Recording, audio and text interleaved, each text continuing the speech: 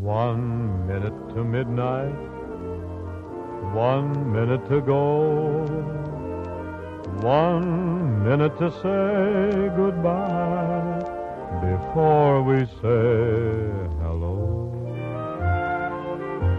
Let's start the new year right, 12 o'clock tonight.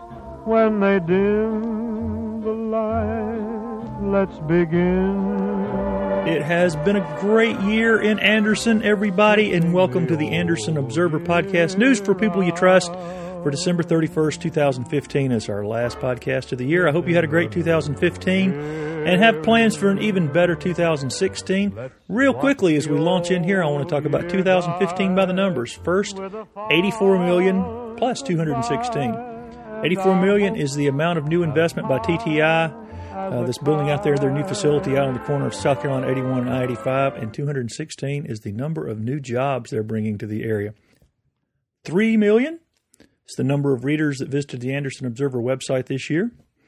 144,000 is the number of meals delivered by Meals on Wheels of Anderson this year, which continues to deliver 5 days a week and leaves them weekend meals to more than 600 senior citizens in Anderson every day. 7,500 is the number of families AIM provided groceries for this year. And that is only a small part of what AIM does, so that's a huge number just for the grocery part.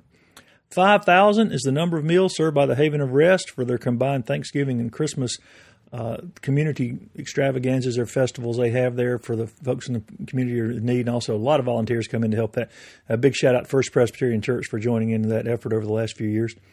5,000 also the number of people who have ice skated in downtown Anderson's Wren Park so far, and they're open through January, so the middle of January, so you can still get out and skate if you have it. 25 is the number of years AIM has served Anderson and continues to do so in such an amazing fashion. Fortunate to have them here. 10 is the percentage of raises that law enforcement veterans got in Anderson County this year in the new budget, and also higher wages for the folks coming in. That also included a 10% raise for the folks not only who carry guns and badges, but folks in dispatch. Well-deserved.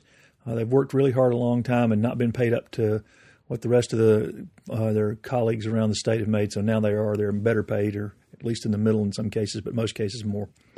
3 is the number of days of the music festival, the first annual Bluegrass Festival out at the Anderson Civic Center over Halloween weekend. Big success. Some of the top bluegrass folks in the country, really most of the top bluegrass folks in the country were at that event. So you couldn't beat a 3-day festival. Hope it'll become an annual event. Looks like that's where it's headed. And 1 is the number of days left in 2015 as we record this. It is New Year's Eve 2015, and it has been a great year in Anderson. I want to welcome everybody to the Anderson Observer Podcast to get news from people you trust. And I hope your year is going to be a great one. This week, we're going to look at some of the key events that have happened in 2015. I talked to Anderson County Administrator Rusty Burns about his ideas on what he thinks some of the most important things that happened in the county. And I also talked to my former show co-host of the morning show with Greg and Allie at WRX that is no more, may it rest in peace, about some of what happened at the show, at the station. A lot of people have asked questions, and we've never really had a chance to deal with that on the air, and we dealt with it here, and as part of this Anderson Observer Podcast today. I want to start by giving a huge amount of praise to 2 of the heroes that left their mark on Anderson in 2015 in law enforcement. One is a happy tale of how preparation and quick action and decision paid off, and the other one is a tale of sacrifice. Both are great stories, both are heroes. The first is Anderson County Deputy Sean Davis, who saved a student from choking to death at Lakeside Middle School earlier this year. Davis said he'd been well-trained for such situations, and he was more than a little modest about the incident. You can go back and listen to the interview with him. He really, I don't think, completely digested what a big deal it was to save somebody's life. The parents, I'm sure, really are ecstatic about what Davis did, and not only that he was trained to do that job, but he took action quickly and effectively and efficiently and knew how to do it. So I want to say good job to you, Sean. And also Anderson County's K-9 Officer Heiko, who leapt into action when his partner, Anderson County Sheriff Deputy Brandon Surratt, was attacked during an alleged carjacking, which turned out later to be a mess beyond that. And Heiko was shot and killed protecting his partner. Heiko was one of the top 12 K-9 officers in the country. Heiko was honored with full honors, a full honor service as was appropriate. His death also will not totally be in vain because it's prompted a bill in the legislature to provide stiffer penalties for those who kill police dogs in the line of duty, and also led to a huge fundraising effort to buy protective vests for all the canine animals. So we appreciate all they do, and we appreciate those two heroes this year. This is also a good time to thank all the men and women who serve and protect our country every day, our county every day. When they leave home every morning, our law enforcement folks, they strap on a firearm and they hope they'll never have to use it, but they know they're putting their own lives on the line to protect the lives of those of us from all the bad guys who are out there who would do us harm, and we appreciate all they do and are glad they did get the raise this year to help a little bit. One of the other great law enforcement stories of the year was that decision that County Council made to include those substantial raises in the budget for all law enforcement officers and dispatch and more competitive starting salaries for our best and brightest officers that we can bring to the county. I know I've said this like 2 or 3 times already, but it was one of the biggest stories of the year because it's going to be a game changer. We're going to be able to keep our experienced and good officers and bring in good ones that we were beginning to lose to other counties in droves because of low salaries, but because they made the budget work, they stepped up.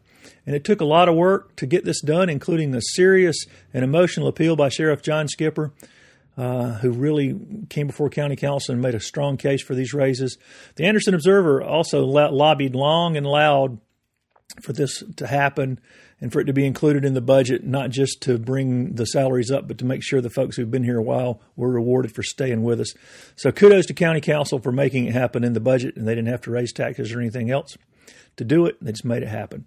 I also want to say that some of the organizations who we're bringing their own brand of heroism to Anderson County this year are greatly appreciated.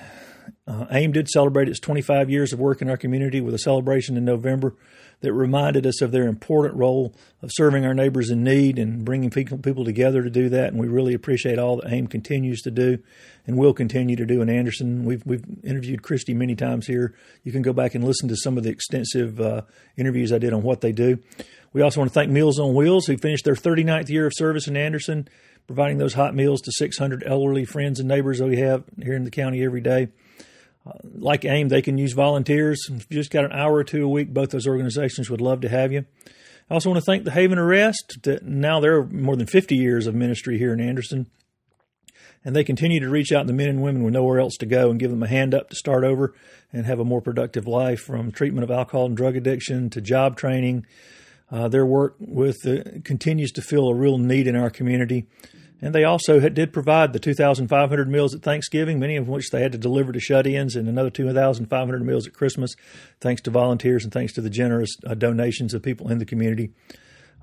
They do also provide bag lunches at various times throughout the year for folks on the street, so we appreciate the work they do and their own brand of heroism. And also the Cancer Association of Anderson closed out another year of serving patients and families facing the challenge of cancer with all manners of services, from transportation to wigs and scarves. And I know they're looking for a new director. I interviewed Catherine Smith a few weeks ago on the podcast. You can go back and listen to that if you missed it.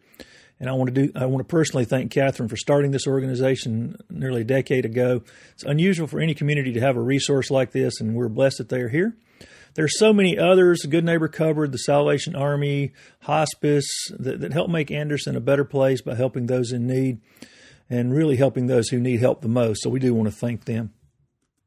And a special appreciation also goes out to Foothill Alliance. Tracy Bowie and the small staff over there serve a very important and challenging role in our community by offering services to victims of abuse.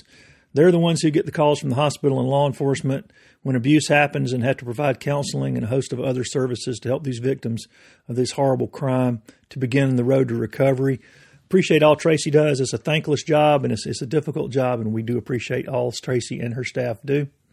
These groups are obviously not the only ones doing a lot of great things in Anderson County. That is one of the facts that makes this community so special, the number of people reaching out to help others and help their neighbors, and we appreciate that. I know this year a number of our area churches and other organizations have gotten very creative and aggressive in this area of helping others. Artisan Fellowship built a community garden over on G Street. They hope to do more of those over on the Alphabet Streets.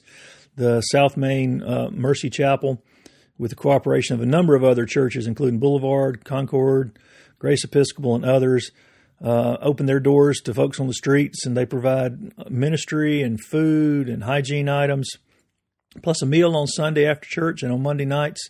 Do great work there. I know New Spring provided backpacks and school supplies for a number of schools, and also new shoes for thousands of elementary school students in our area.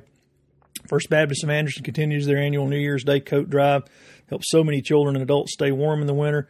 And Grace Episcopal continues to jump to the front of the line of charity by keeping the emergency soup kitchen open, serving Anderson's probably best meat and three in town 5 days a week, and by being one of the single biggest supporter of AIM. They represent a big heart for such a little church, and I'm grateful we have Grace and these other churches that do so many other great things to help our neighbors in need. This doesn't even scratch the surface of all the churches and the other service organizations I know, but I do hope this blanket thank you to everyone who's doing anything to make Anderson a better place is appreciated, because we certainly appreciate what you do. And we also appreciate the great efforts of the folks over at Paws who've done so much for our four-legged friends.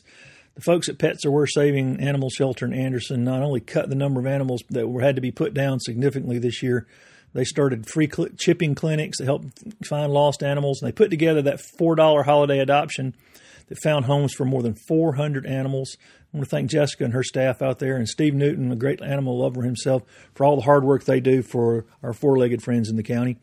And I don't want to forget to give a shout-out to another group who saw a need and worked hard to do something about it. The Kid Venture Playground at the Civic Center not only got long in the tooth and really kind of was worn out, it was really in sore need of repair and reconstruction. Well, Julia Woodson saw this when she was out there with one of her grandkids and put together Kid Venture 2. They're still working on Phase 1. It's going to be done in phases to totally renovate that playground and make it a safer, more accessible, better place. You can look them up on Facebook at Kid Venture 2, 2.0, and we want to thank Julia for that effort. That Civic Center was really a hub of activity this year. Too much to mention here, obviously, but I do want to shout out again the Bluegrass Festival, which was a banjo ringing success. The nation's top bands gathered on those grounds for a 3-day event, and crowds were really good for that Halloween weekend. They had games, contests, guitar clinics, banjo clinics, and a whole lot more. And I do think people need to know Angie Stringer, the communications director for the county, made this event happen herself. She really worked hard to see it happen. So if you see her, say thanks to Angie. Celebrate Anderson and the Tour de la France. We're also bringing in folks from all over the world again to see what we have to offer here in Anderson. Most of those folks return every year because it's such a great event. And this year we had Pure Prairie League as the headliner of our concert, so it was a great big event. And I want to mention how much great stuff's been going on downtown this year while we're talking about that. The Carolina Wren Park has had 12 busy months, including Anderson's first theater festival and the first Shakespeare in the Park. A great lineup of entertainment for the Main Street Block Party. Thanks to Kerry Jones for all his hard work making that happen. And another first, an ice skating rink in downtown Anderson, which has brought in, like I said, 5,000 folks so far to strap on skates and moved up music. And downtown also continues its planned growth. And we want to thank the folks who've continued to make that happen. Guys like Steve Kay, Jeff Waters, Bill Nickus. You know, Bill moved into the old Sullivan building 18 years ago to start Sullivan's Metropolitan Grill when downtown was on serious life support. And now he runs one of the top restaurants anywhere. You can look in national publications, and Sullivan's Metropolitan Grill is listed among the best restaurants anywhere. We appreciate that. Steve Kay built the Bleckley Inn, is now working on bringing a conference center to downtown Anderson, has been a real part of that revival down there. And Jeff Waters has joined and renovated the old Regions Bank building and some other properties. Both those guys live downtown as well. They've invested their own money and their vision in downtown Anderson, and it's a much better place because of their commitment. Thanks, guys. And County Council also made it clear they appreciate the efforts of local folks by declaring December, and probably beyond that. I think it'll go beyond Shop Local Business Month. We're going to talk more about that a little bit later, but we do appreciate people who spend and shop locally. Kelly Jo Barnwell continued her great work with our seniors at the Joe Brown Senior Center this year. If you consider yourself a senior citizen, you need to check that group out. They have a lot of activities, things to do, and almost all of it's free. The group also honored the legendary Amos Wells, one of our regular contributors here on the Observer podcast, who as Senior Citizen of the Year for Anderson County as well. Congratulations, Amos. I can't think of anybody who deserves that more. So as you can see, we have so much to be grateful for here in Anderson, as evidence of all the massive amount of things that are going on. And also our marathon podcast. The longest podcast of the year was the one on gratitude, which I think is a good sign. We had so many people in leadership that wanted to express their gratitude that podcast lasted about 3 hours. If you missed it, give it a listen. It's worth the time. If you're driving somewhere, if you're going on a trip, put it in your podcast and take a listen to it. Nothing is as comforting as listening to our leaders in our community talk about why they're grateful to live and work here. I think you'll enjoy that too. I'm not sure if we've ever had so many people working together for a better Anderson in our 182-year history than we have right now.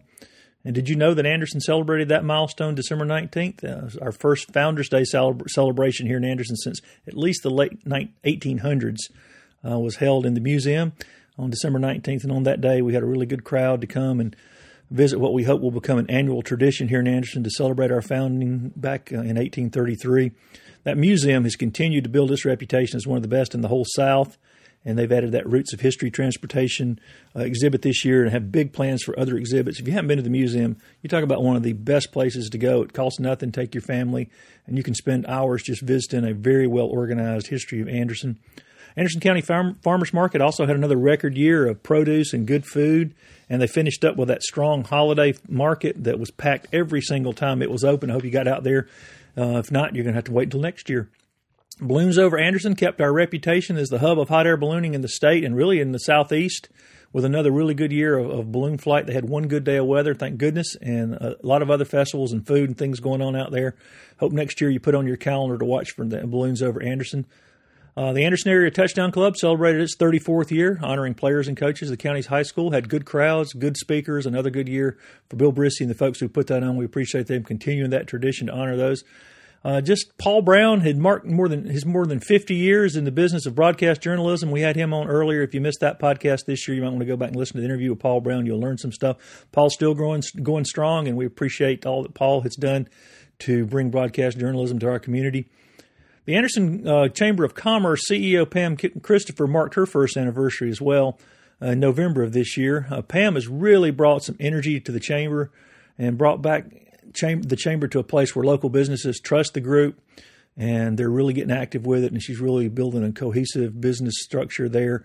And they'll help any business, member or not, and they've got some of the best resources around. We appreciate Pam coming in and revitalizing something that was in great need of that.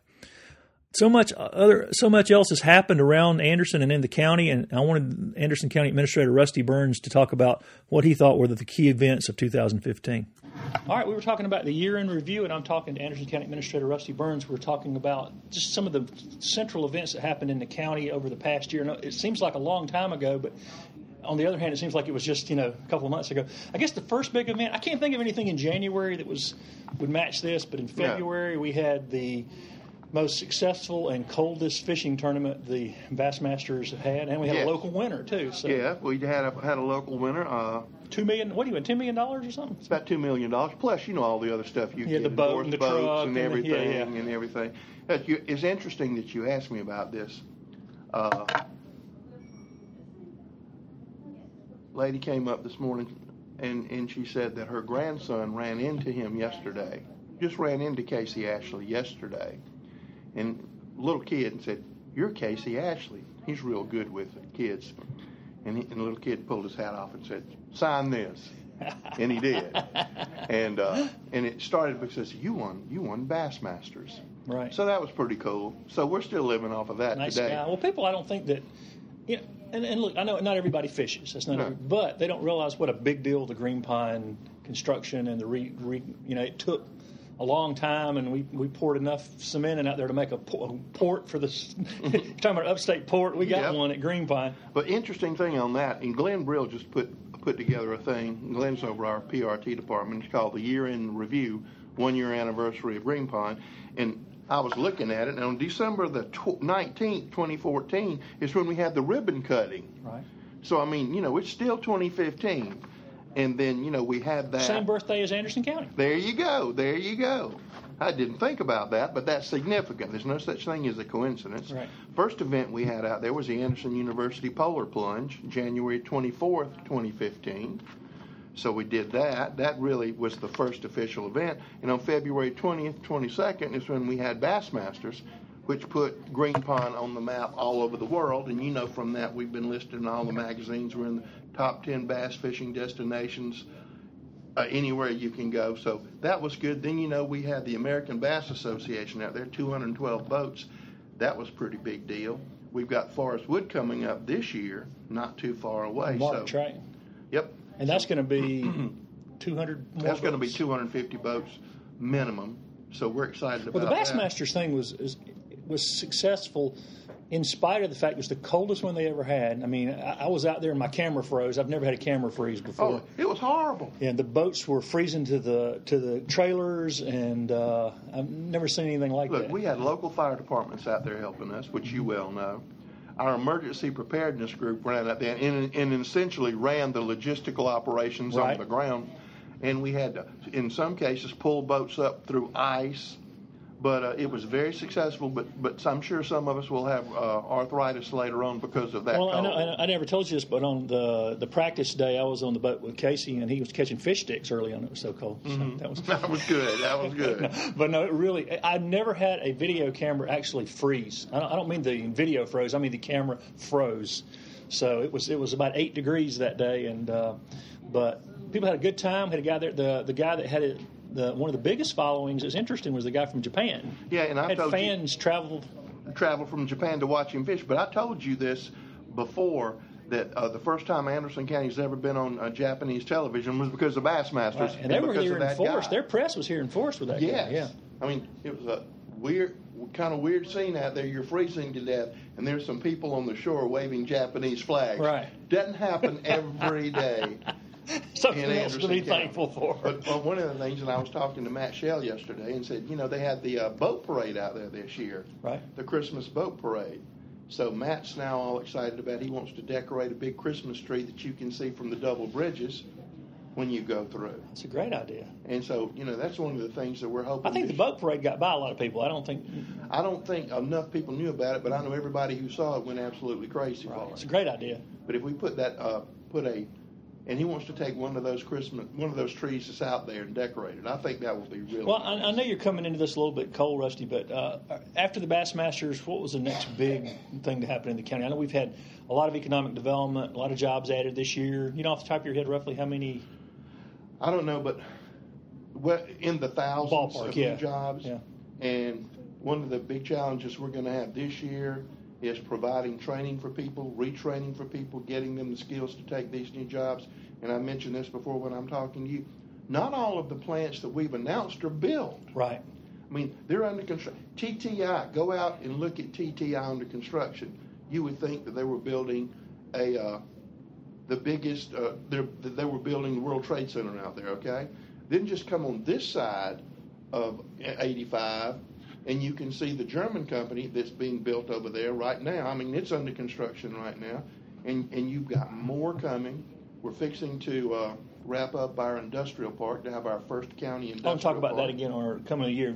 But our unemployment has dropped pretty much every month too. So we're getting down to the point where, like you're saying, qualified people for the jobs coming in are going to have to be pretty laser trained, because we're creeping towards 4%. I mean, down to extremely. Council would love for us to get, below 4. And is the country doing well as a whole? That is a fact. Not as well as we're doing. But not as well as we're doing, and that's a fact. And that's when the seeds were planted before. The seeds were planted in the depths of the Depression, okay? And we're reaping those benefits now. And we want to continue that until everybody in Anderson County has not a job, but a very good job.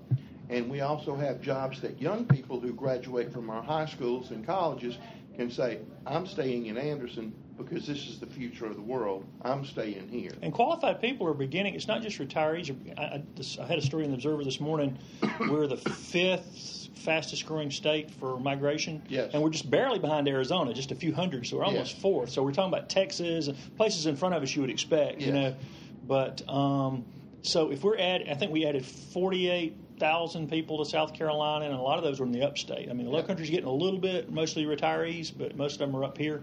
And it's going to continue and again, and we've talked about this before, but I don't know how these people from upstate New York are coming here. It doesn't seem to be like we're all moving down here, but you meet them every day. Right. And they're coming from not one place in upstate New York, but they're coming here. They absolutely love it. They're just involved, and they're just happy to be here and like what they see. But The TTI was a big headline. You mentioned TTI. Yeah, TTI was a huge headline because that was a global catch for us. Okay, because you had foreign countries competing from us. Our strongest competition came from Georgia. People that forget, they do HomeLight and how many different brands? There's all these brands you would have heard of. All of these things that you go see. If you go to Home Depot, right, go look at the wall and all of those tools up there. You know, this is going to be a distribution center. We hope it's going to be the North American headquarters where you have research and development. I've told you this. There's room right for now it out on there. 28. Right now on 28 Bypass, there are 500 engineers working. Engineers developing these products. Out on Highway 28, they have 50 people in their advertising department. That's all they do. They are one of the largest advertising companies in South Carolina, and all they do is stuff for TTI, Ryobi. And we don't know it because they're mostly doing national, international stuff. Doing a lot of local stuff. It's almost the people here in Anderson. They work, and then they flip the stuff to Hong Kong. Right. And they work on it. And that's happening here. That's not happening in the Research Triangle. It's happening here in Anderson. Okay, so we get TTI. What are some of the other big business headlines for the year? I think what you're going to see, and what you're going to see big time, is that commercial growth and residential growth follows manufacturing jobs. It always has. You can just write it down. You're going to see commercial activity from people who have not been here before. Our footprint, some of the things that you see in larger areas are going to be coming here.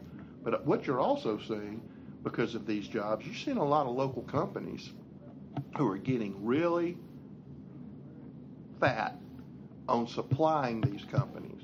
Right. I know that Steve K., the Hill Electric crowd, they've been doing a whole lot of work for these companies coming in. Glenn Plumbing's been doing a whole lot of work. So not only Sargent Metal, I think. Sargent Metal, but it's not only just, these companies are coming in adding jobs, but these other people are adding jobs so they can service these industries. Right. But out on 28 Bypass was hit hard. You know that. Mm-hmm. Vacant buildings. But last week they took down the old Ingalls building, cleaned that up. And you've got that Walmart neighborhood market going at the intersection of Whitehall and Pyramid Dairy Road. That's a big dadgum deal. Right. Because now you're going to have a grocery store up on the upper end, and you've got Quality Foods, a great grocery store down on the other end. But that's going to be more opportunities for people to shop. So we're seeing a lot of commercial activity bumping around the county. Coinciding with that, a lot of the things announced last year, even if they started, are in full swing now. I mean, we've got other places people don't think about that ship is more, not internationally, but nationally. We got the organic fertilizer plant up in Pendleton that's doing really well. Which is blowing up. It's doing wonderfully well. And the other thing, now we have mended or restored or strengthened our relationship with Clemson University. And now I think you're going to see, as a matter of fact, I guarantee it, you're going to see some nice announcements coming out of the Clemson Research Park. Not in the sweet by and by, but hopefully in the next 2 months. And that relationship, let's work together. We can help each other. What's good for you is good for us. I think that's going to be very important. And that's been a marker, really, of the last couple of years. It's for the first time, I guess it was last year. I'm getting all the years running together. But for the first time, at least in my memory, and I've been covering county council on and off since the 80s, all 5 county school districts got together with the county council and talked about things. Oh, absolutely. That's a new. Well, the newest thing that's a new way to look is that at the 5 superintendents all work together. Right, the 5 superintendents of the districts got together here and talked to the 7 county councilmen. That was the first time that's happened. And not only are the superintendents and the school boards getting along with county council, but they're also getting along with the legislative delegation. Nobody's shooting at each other. And this sort of dovetails in where I was going with this. Is they're building, of course, District 5, and in conjunction with 3 and 4 are building the new technology center. I forgot what they're calling it, but it's something technology. Anderson School of Technology. And we need that yesterday. Right. We need that yesterday. Adjacent to Tri-County Tech, again, out there in the same area you're talking about. And looking ahead to 2016, and my understanding is the industrial park, the hope is to have it up and running before this time next year. Oh, absolutely. And Tri-County Tech's going to have a footprint there. And Tri-County Tech is going to be there about. with us because they need more room for training. That is it in a nutshell. So if somebody comes into the industrial park, we'll have a fairly unique situation where they come in and say, hey, we need 85 people who can do this now. then you can tell Tech. And where are you going to train them? How about right outside your door? Right. So it's almost Right there. on-the-job training, and you got it right there. I don't think many industrial parks have that I know about. But I mean, that industrial park is going to be a partnership with Anderson County, Tri-County Tech, Duke Energy, Piedmont Public Gas. Possibly we have some other partners that aren't ready to announce yet. Innovate Anderson has granted $100,000 to that park. And I can't say enough about Innovate and Burris's leadership focusing on that. I think we have excellent relationships now with the city of Anderson. We do things together. And so just everybody seems to be getting along and working well. What are the big business announcements am I missing? I know I'm missing something. And I'm trying to think.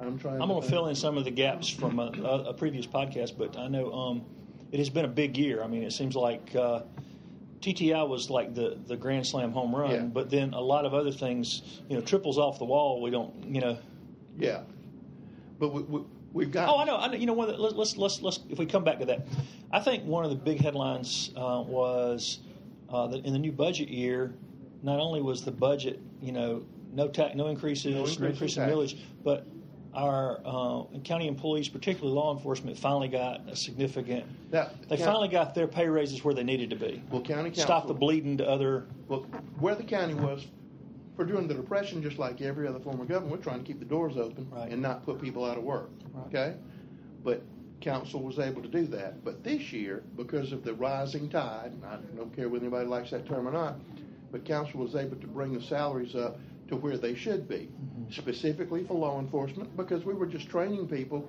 and sending them all over the state of South Carolina. Including dispatchers and everybody. And dispatchers. I'm equally, I was not just very happy that we could reward those poor people at the animal shelter who work with their hearts on their sleeve every day, probably the hardest jobs we have in Anderson County. They got some money. Well, that's been a huge success this year. Let's just mention, the number of animals that were saved from euthanasia, that having to deal with the animals that were being held in a court case that added a burden to them that nobody should have to put up with. I mean, we're bursting. You couldn't adopt them out, and the animals were tired of being, they tried to walk them. And some of them take literally were going crazy. Right. Just like a person went in solitary confinement. Right. But the Christmas promotion, we got over 400 animals out. The intake in a short period of time, too. Yeah, and the intake numbers are going down, which the key thing, and council, $75,000 a year, council allocates to the spay and neuter program in association with the Humane Society. That's where you win the battle. And those intake numbers are going down, and that can only be for one reason, and that's it. I think we need to keep the word out that low-income people can get their animals spayed and neutered for next to nothing or for nothing. For nothing at the Humane Society. Right. They take all comers, and if you want to spay, look, they'll even go so far over there, if it's just a desperate situation, I've known them to go out to your house and pick up the animals, have it done, and carry them back. Right. So animal welfare has always been big in Anderson County. It will continue to be. Well, it's such a nice facility out there. It's a beautiful facility. Got a crack staff out there. A nice dog park out there. Nice dog park out there. So you just got a lot of good things going on in Anderson, but but we have challenges. One of our big challenges is increased recreation. The demand for recreational outlets is increasing, and that's to be expected. And so council's looking to address that. We had a sat with the chairman of county council yesterday, and he was talking about we need to do this, we need to do this, we need to do this. We know we still need to put more money in Green Pond, but we just got $640,000 that we're going to apply towards Green Pond. But the more we do out there, the more it's going to bring in. Look, yesterday I was called, and they said the Harley-Davidson people want to come back to Anderson. They enjoyed it very much, and they need a place to have one big event and feed everybody. They said, do you think we could use Green Pond? I said, absolutely you could use Green Pond. That would be wonderful. But who would have thought that the Harley-Davidson group would want to go to Green Pond? They're not going to fish, no, Greg. They're going out there because it's pretty, they've got plenty of room, and they can put 1,000 motorcycles out there. We do still have phase 2 and phase 3 to go. Ultimately, we want to have some sort of center out there. The ideal... Bathrooms first, I guess. We got to and then get a center. bathrooms, then we need the amphitheater, and then a facility like you have on Broadway Lake needs to go out a little bit bigger than that. A little bit bigger than that. That you could use multi-use, because all these tournaments would then have a headquarters. and it could also be rented out to the local population. You know as well as I do that on some days we rent out the facility on Broadway Lake 3 times in one day. 3 times in one day. Yeah, that place has been full. I mean, and it's full all the time, and it's booked, a year in advance. If you had something like that at Green Pond, it would do the very same Well, thing. talking about recreation facilities, the other thing you were picking up on, particularly people moving here from other places that are accustomed to more trails, and the connector was a big deal. I mean, Yes. if you don't believe it, the last few days when it's been warm, you would think there was a parade going on because Yes. there are so many people on those paths walking Yes. up and down, and kids and families, and so. I know there is a master plan to have that connected all the way to Connect it from 81 from the to the hospital track all the way to the Civic Center, and then from there eventually down to the south side somehow. Absolutely, it would match up with the city's plan to put parks and trails all throughout the city.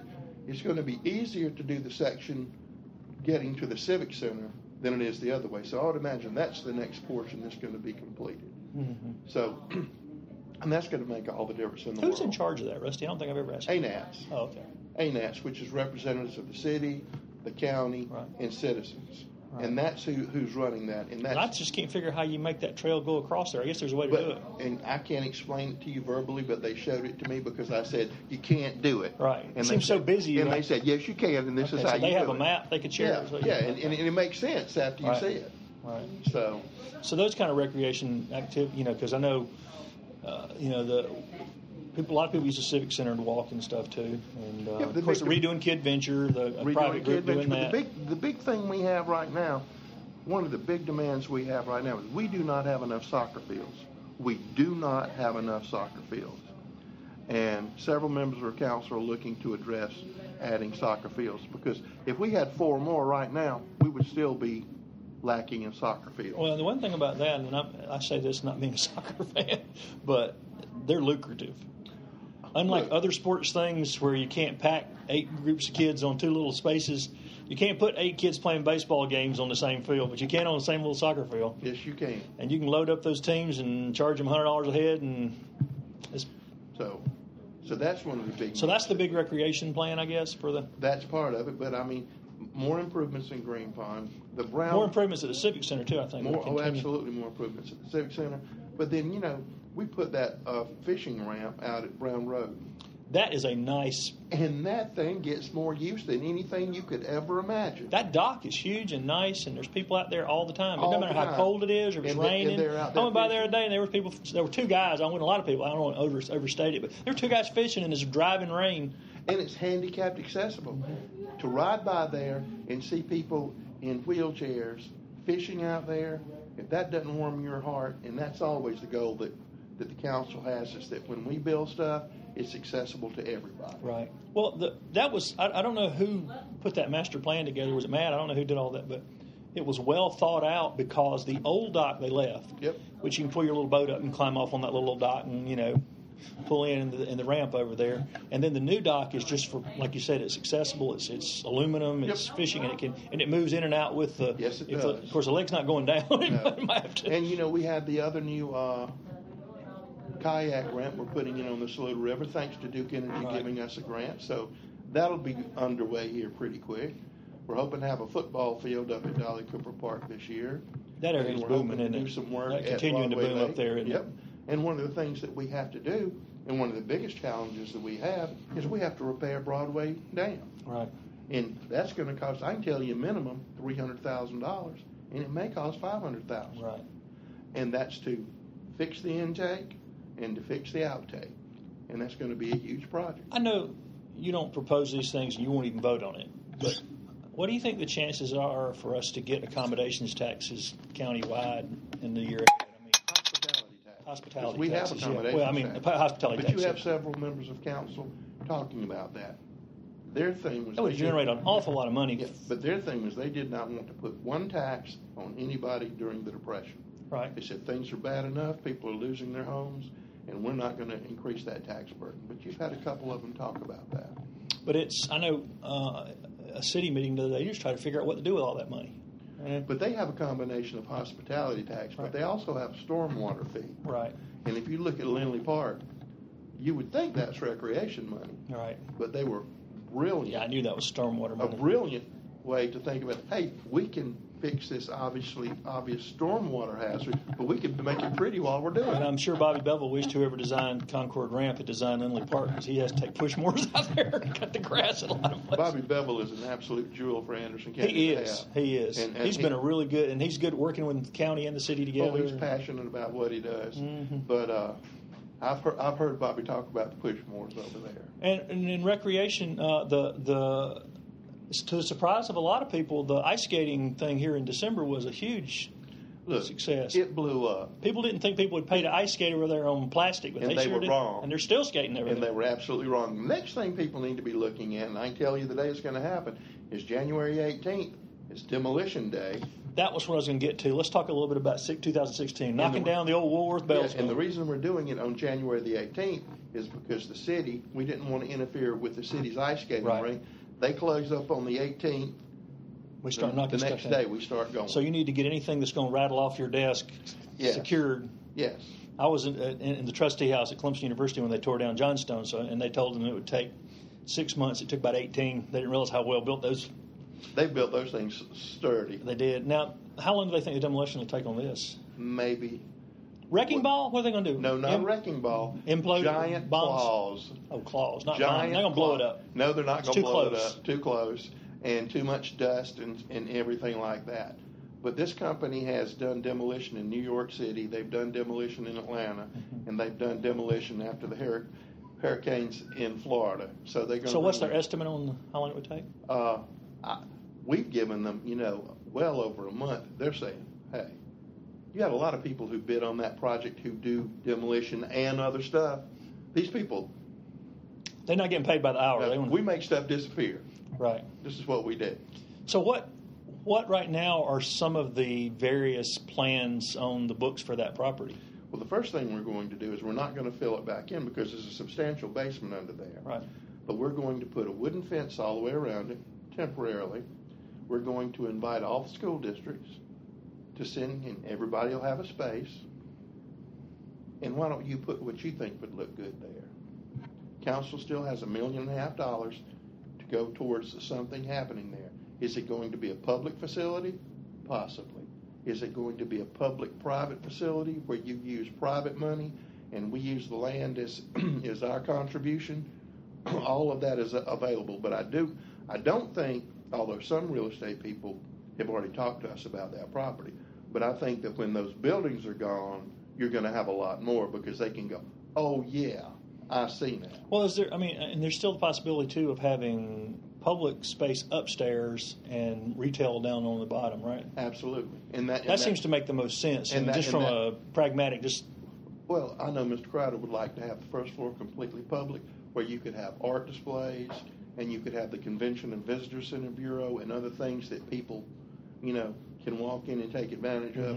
My little dream is this, is I would love to have an observation deck on top, right. open to the public, where you could go up there and look all around Anderson County. Mm-hmm. And that's not too far fetched. Have those little telescope viewer things. There you go. You have to put a quarter in them, or we don't? Well, I think we probably do it free. But anyway, those are dreams. But I hope a lot of these dreams. Well, and some of them this year did. We got a new Christmas tree. Got a new Christmas And tree. it's just going to get bigger and better. Great success. People would come in. I saw cars come in, pull in. I'll tell you this. This happened the week before Christmas. I was at home Sunday night. Around 8 o'clock, I got a text from Mary Haley, who works for the city. She said, Rusty, the Christmas tree is out, and we have a group that are going to get married in front of it in 30 minutes. I said, I'm on it. So I called Brian Richardson, Right. because what I can do is nothing. Right, you I can can go, stand around. And Brian was coming back from a Sunday night church cantata, and so he met me over there, and he figured out. So while they were putting in the new heating and air conditioning system at the courthouse, they tripped the wrong breaker. But anyway, Brian restored the power to the Christmas tree, and the couple got married, and they lived happily ever after. It brought a lot more people downtown, I Look, believe. there were people out there getting there. While we were standing there waiting for the lights to come on, there were people lining up waiting on the lights to come on so they could have their picture made. Yeah. No telling how many. Well, and then, of course, one of the two part one and part two, was one of the warmest stories of the year was first the knitting club. Came in and started putting, scarves and hats, stuff on the statues. Christmas. And then the kids from St. Joseph, third grade class from St. Joseph's came in, and they were putting them on the tree, too, so kids... They were putting them on the tree, and everything... I mean, I was sitting here in this office, and I looked down, and I said, what in the world are all those children doing out there? And so Steve and I walked down there and said, what Make sure they weren't vandalizing your church. No, and then they told us what they were doing. Yeah. And it was the Christmasiest thing that you could think of. Mm-hmm. And then we said, we're going to take a picture of this. Right. I mean, people should know about this. And then so we had to wait a few minutes. So Steve came and gave them a tour of the courthouse. And then anyway, they went back, and one of the teachers said that the kids said that was the best field trip they'd ever had. That's great. Yeah, and it was the Lights of Hope went really well out there. The Civic Center is bigger and better and handicap accessible again. Kids that had never been able to see Santa. If you just rode by there, that was where it was beautiful just riding by there. Right. And kids who had not been able to get to the Santa Village before that were in wheelchairs or could get to them, and so that was a really big.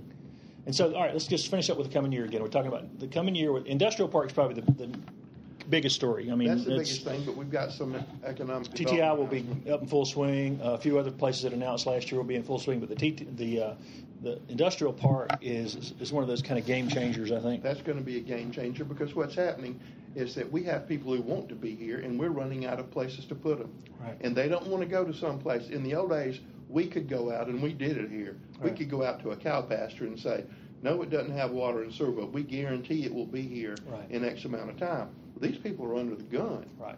So there's got to be a place they can go. They say, yep, we can build it in this amount of time. We can do it. We don't have to worry about water. We don't have to worry about sewer. We don't need to worry about where they're going to be trained. We don't need to worry about where the traffic's going to be. It's here. Let's go. Bang. Am I right that international firms are particularly keen on being an industrial park where it's ready to just turnkey, exactly come in and Japanese companies will not look if you don't have an industrial park. Look, if you take them to a site and there's trees on it, they're not going. Right. You've got a lot of times, you better make a good first impression. It's the world we live in, isn't it? It is. But I will tell you this: it's happened more than one time in economic development where just because we had, when we were thinking about that spec building, because we sold it before we even got it built, is that if you give them a reason to come here first, and a lot of times if you don't have a building or a building under construction, you don't make the first cut list. Mm-hmm. But if you have it, they'll come look at it, but they may not like where it is, but you already got them here, and you can go show them something else. Right. Well, we have you go look at the Irish company. I was just going to mention them. And you look at that. Who would have ever thought they're off of Harris Bridge? Off of Harris Bridge Road. Yeah. And do you see how much they've expanded? Yeah. I mean, they're blowing up the whole world. And their client list, which I'm not at liberty to talk about, is awesome. I mean, it is the highest tech stuff in the world, and they're doing that in Anderson. Well, Anderson County, I mean, in the last, I guess, 25 years or so, has become a real international. More foreign flags in Anderson County than any other county in the state of South Carolina. That's huge. A bona fide fact.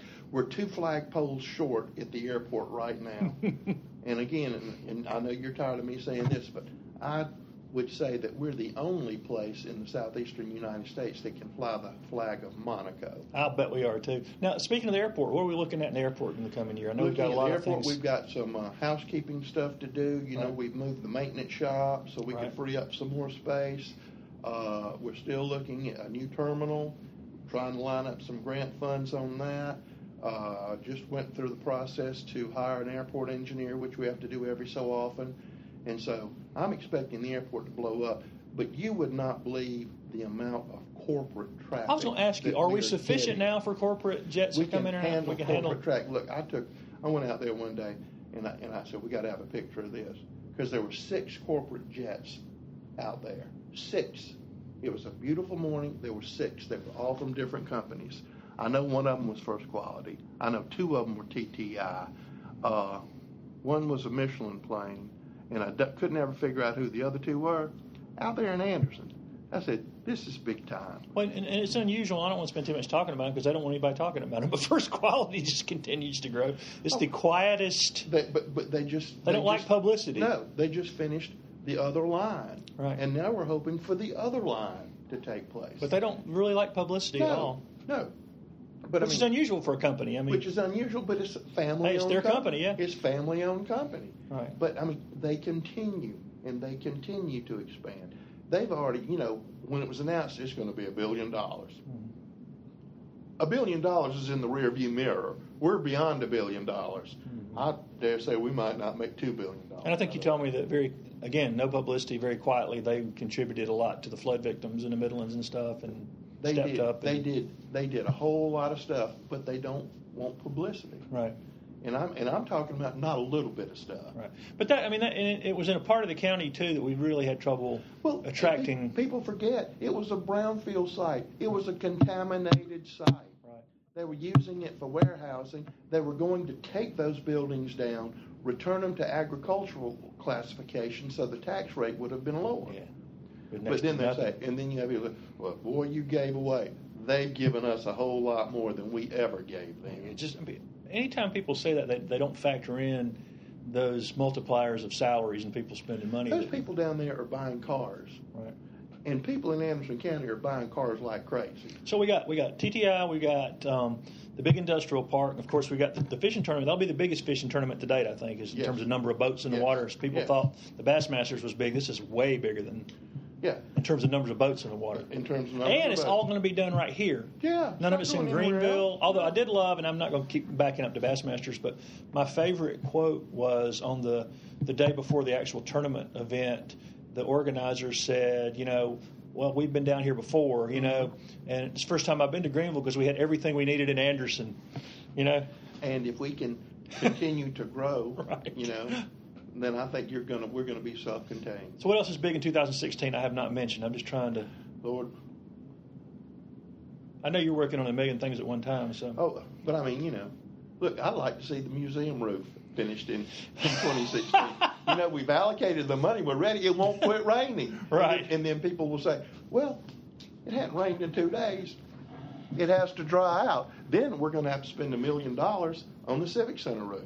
But it hasn't dried roofing, out. Yeah. And there's a lot of maintenance that we And there's a lot of big stuff coming up at the museum this year, too.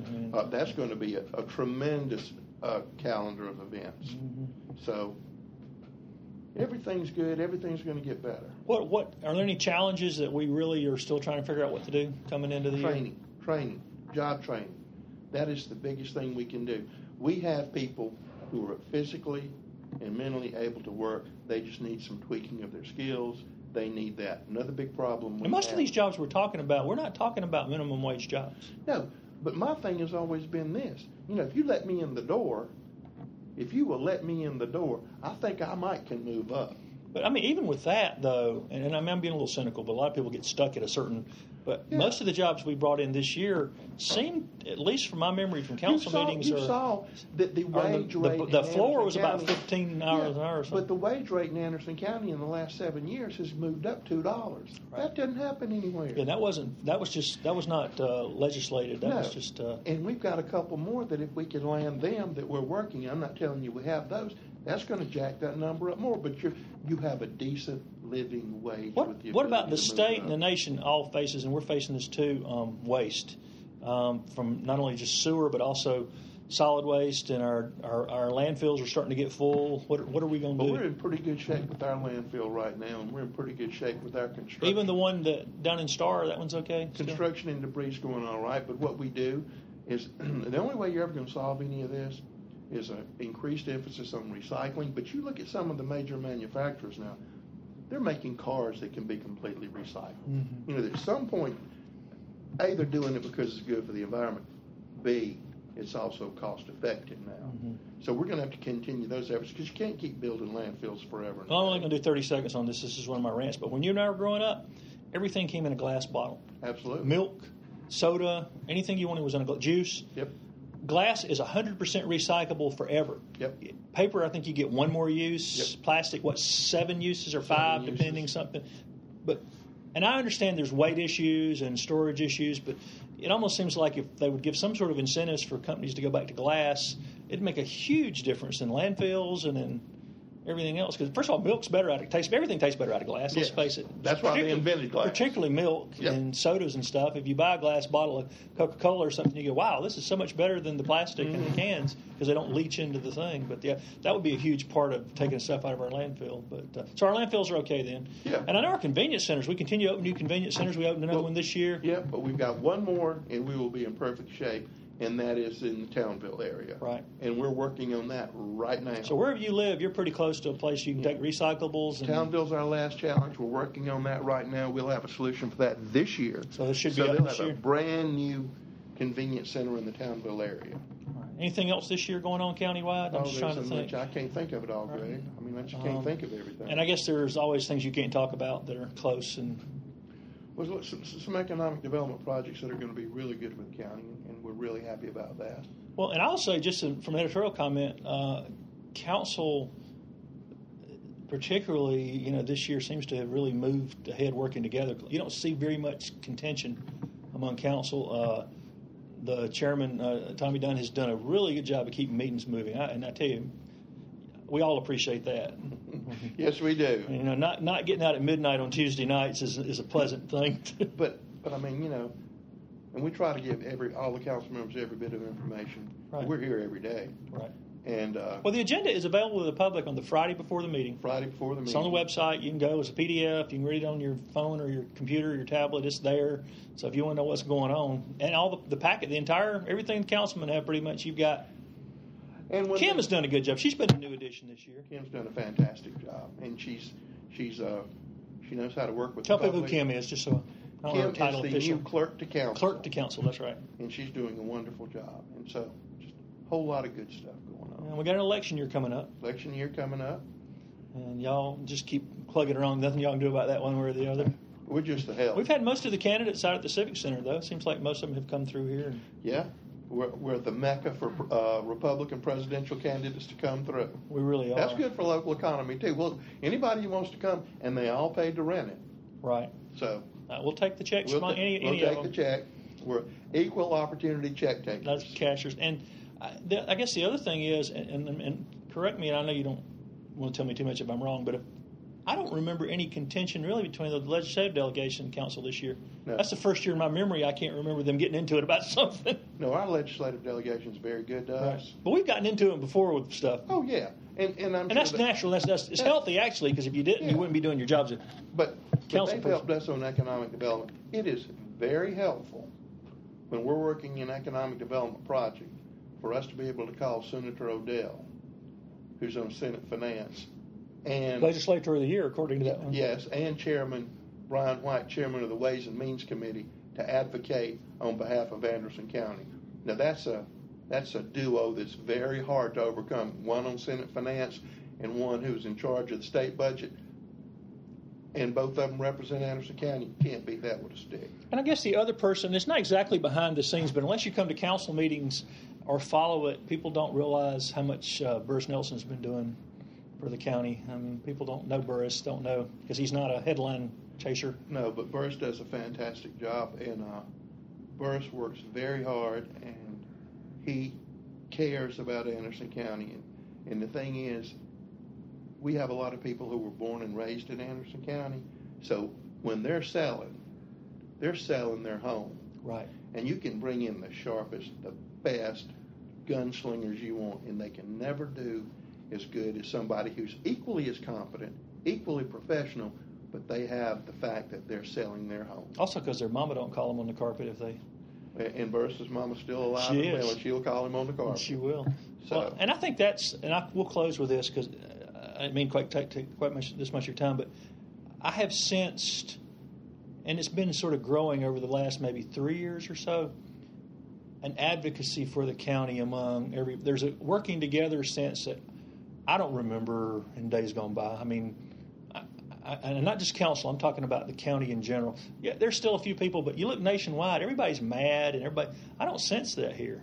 Even statewide, there seems to be more contention than we have among folks in Anderson County. There seems to be a growing group of people, both in the county and the city and around that. I mean, we've mentioned this before, Kerry Jones, and of course, Steve Kay, and even Jeff Waters and the people. And Jeff doesn't get mentioned enough. Right, I had Jeff on a couple of weeks ago. But what Jeff does. Right, he's the other side of town. He's we buying buildings. always say, if Steve K's here and Jeff's on the other side. And Jeff's doing it on a shoestring. Absolutely. He's moving down here just like he's living where he. But the Calhoun's full. Yep. Downtown, but there seems to be a sense that. And I understand. Rumor has it they're going to open up a little coffee shop at the Calhoun. Have you confirmed that? I have not, but I've heard that. And, it used to be that's where Grace's was for. Absolutely. People remember Grace down there. And speaking of Grace's, and since we are the county government and we care about every part of the county, Grace's, I believe it's on January the 18th, is opening a new Grace's, keeping this Grace's, and opening a new Grace's on Main Street in Honeypath. Really? Yeah. They need because like Arnold's was here. Yeah. Now Arnold's has He's doing well down there in Belton, so Yeah, that Grace's was a fixture of the old Calhoun. Of course, Grace Calhoun Grace was about the only thing in the Calhoun. At one point, you could go up. That was a place you could do observation back in the day. Oh, you could do Not observation legally, but you could ride up to the top and take a look around. No safety things back then. No. But I do sense there seems to be a rising. You mentioned the rising tide thing of people who are born here and even people who've moved here that are advocates of the area and the people and the county and their.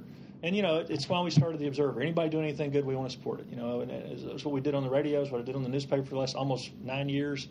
But I sense that I have not sensed that in decades gone by. I really hadn't. I don't mean to be, cracking on the other older, but everybody's so busy. But now there seems to be, if we work together, and I think that separates us from the other places. I've said this forever. The only people who have ever held Anderson County back been us. Yeah, absolutely. It's been us. Historically. Even. And you think about this, and this has nothing to do with, and you've heard me say this before, but we're the largest county in the 3rd District. And John C. Taylor from Honeypath, before World War II, was the last congressman. We've always been so divisive and eating ourselves before anybody else ever had a chance to get us. We'd take care of ourselves. Right. And other people knew that and used it to their advantage. Well, and we didn't have Max Heller and Bill Workman who got together with lots of money and lots of muscle. It took 100 people here to do it. Those two guys were able to do it in Greenville by themselves. In Spartanburg, you've got a one-man gang. Yeah. George Dean Johnson. Right. Who builds their industrial parks and does that. Of course, he calls Roger Milliken. And Roger Milliken and those. And then you have that same situation in Greenville where you have deep private pockets. Right. Here, it's just us folks trying to get together, like you said, and band together to do. But you can sustain that, though. That's the great thing about it. Because if one of the pieces of a billionaire class gets upset and shuts their wallet down or quits writing checks, then you're in trouble. Here, we can have a few people be disgruntled, and we just go right along because we don't have it. We got things to do. So I think, and you mentioned Innovate Anderson. That's one of the big things they're doing. And there's, it seems like we're positioned not unplanned, just hey, anybody wants to come here growth, but the kind of stuff to build a better community is coming. Well, look, our emphasis on cleaning up these brownfields. We're cleaning them up here in the urban area of the city of Anderson. We're also working in Pelzer on the Saluda River. And that's the way we should be because it is the county government and we should be doing something for everybody. And continuing to knock down these abandoned houses that have become... Which is going to be, we're going to be knocking and down 80. And that's working for everybody. And we're going to be knocking down 80 this year. And again... Every neighborhood that happens in is happy about it. They love it. They love it. They love it. They love it. There's one less crack house. That's right. There's one less eyesore.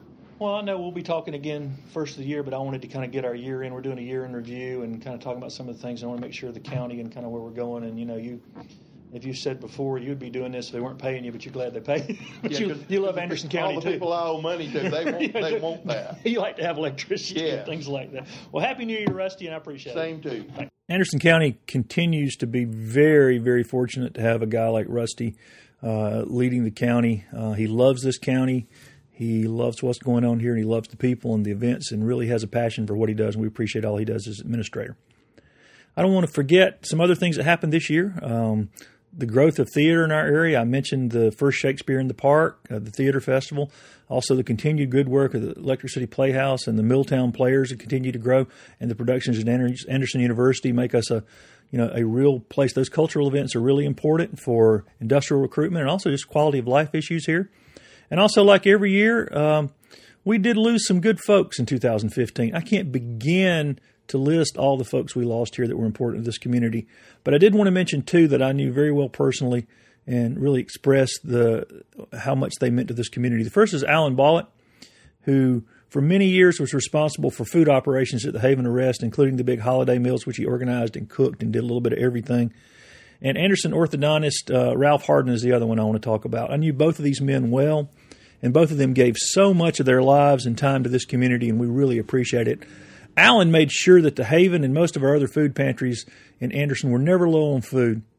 He did everything he could to make sure that he fostered a spirit of sharing among the nonprofits, which is rare in any community and has really grown better and better in this community, and he was a big part of that. He made sure that anybody who was in need had help. I know personally I asked him several times to help people, and he would load up his truck and bring food to them and help them out. He was generous and kind and a good friend, and we really miss Alan.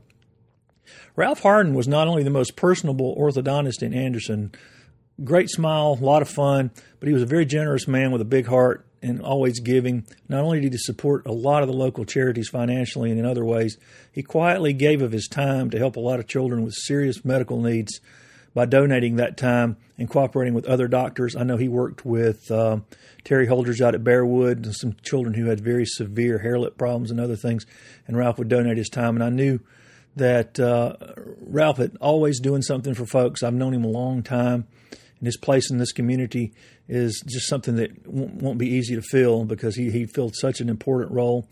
I really appreciate all Ralph did, and I know you want to, if you see his family, that's a fairly recent death, you might want to express your gratitude for all Ralph did to them. Well, speaking of hard to replace, I want to finish up the podcast here on Anderson Observer, news from people you trust, with something else Anderson lost this year. Sadly, the community lost its only local FM radio station. Our WRIX was a tradition, and after being a staple in this community for more than 4 decades, the station was changed. Even the call letters changed and moved out of Anderson in the early spring, and WRIX is no more. It's a real hole in the market. I run into people, as I mentioned all the time, you'll hear this in the interview, that every day I ran into somebody at the grocery store, 87 years old, Miss Cantrell, said that she'd turned her radio off when the morning show went off and had not turned it back on, and that was in February, folks. I was a part of that morning show at WRX for the last 2 years, and along with Allie Haley, we were building a really strong station, plugging into this community in ways that really had never been done before over the years, plugging into all different places. So my co-host was Allie Haley, and the morning show, Greg and Allie, we were on there for about 2 years, and a lot of things happened, and a lot of people have asked us what happened, and we've never had a chance to discuss that publicly.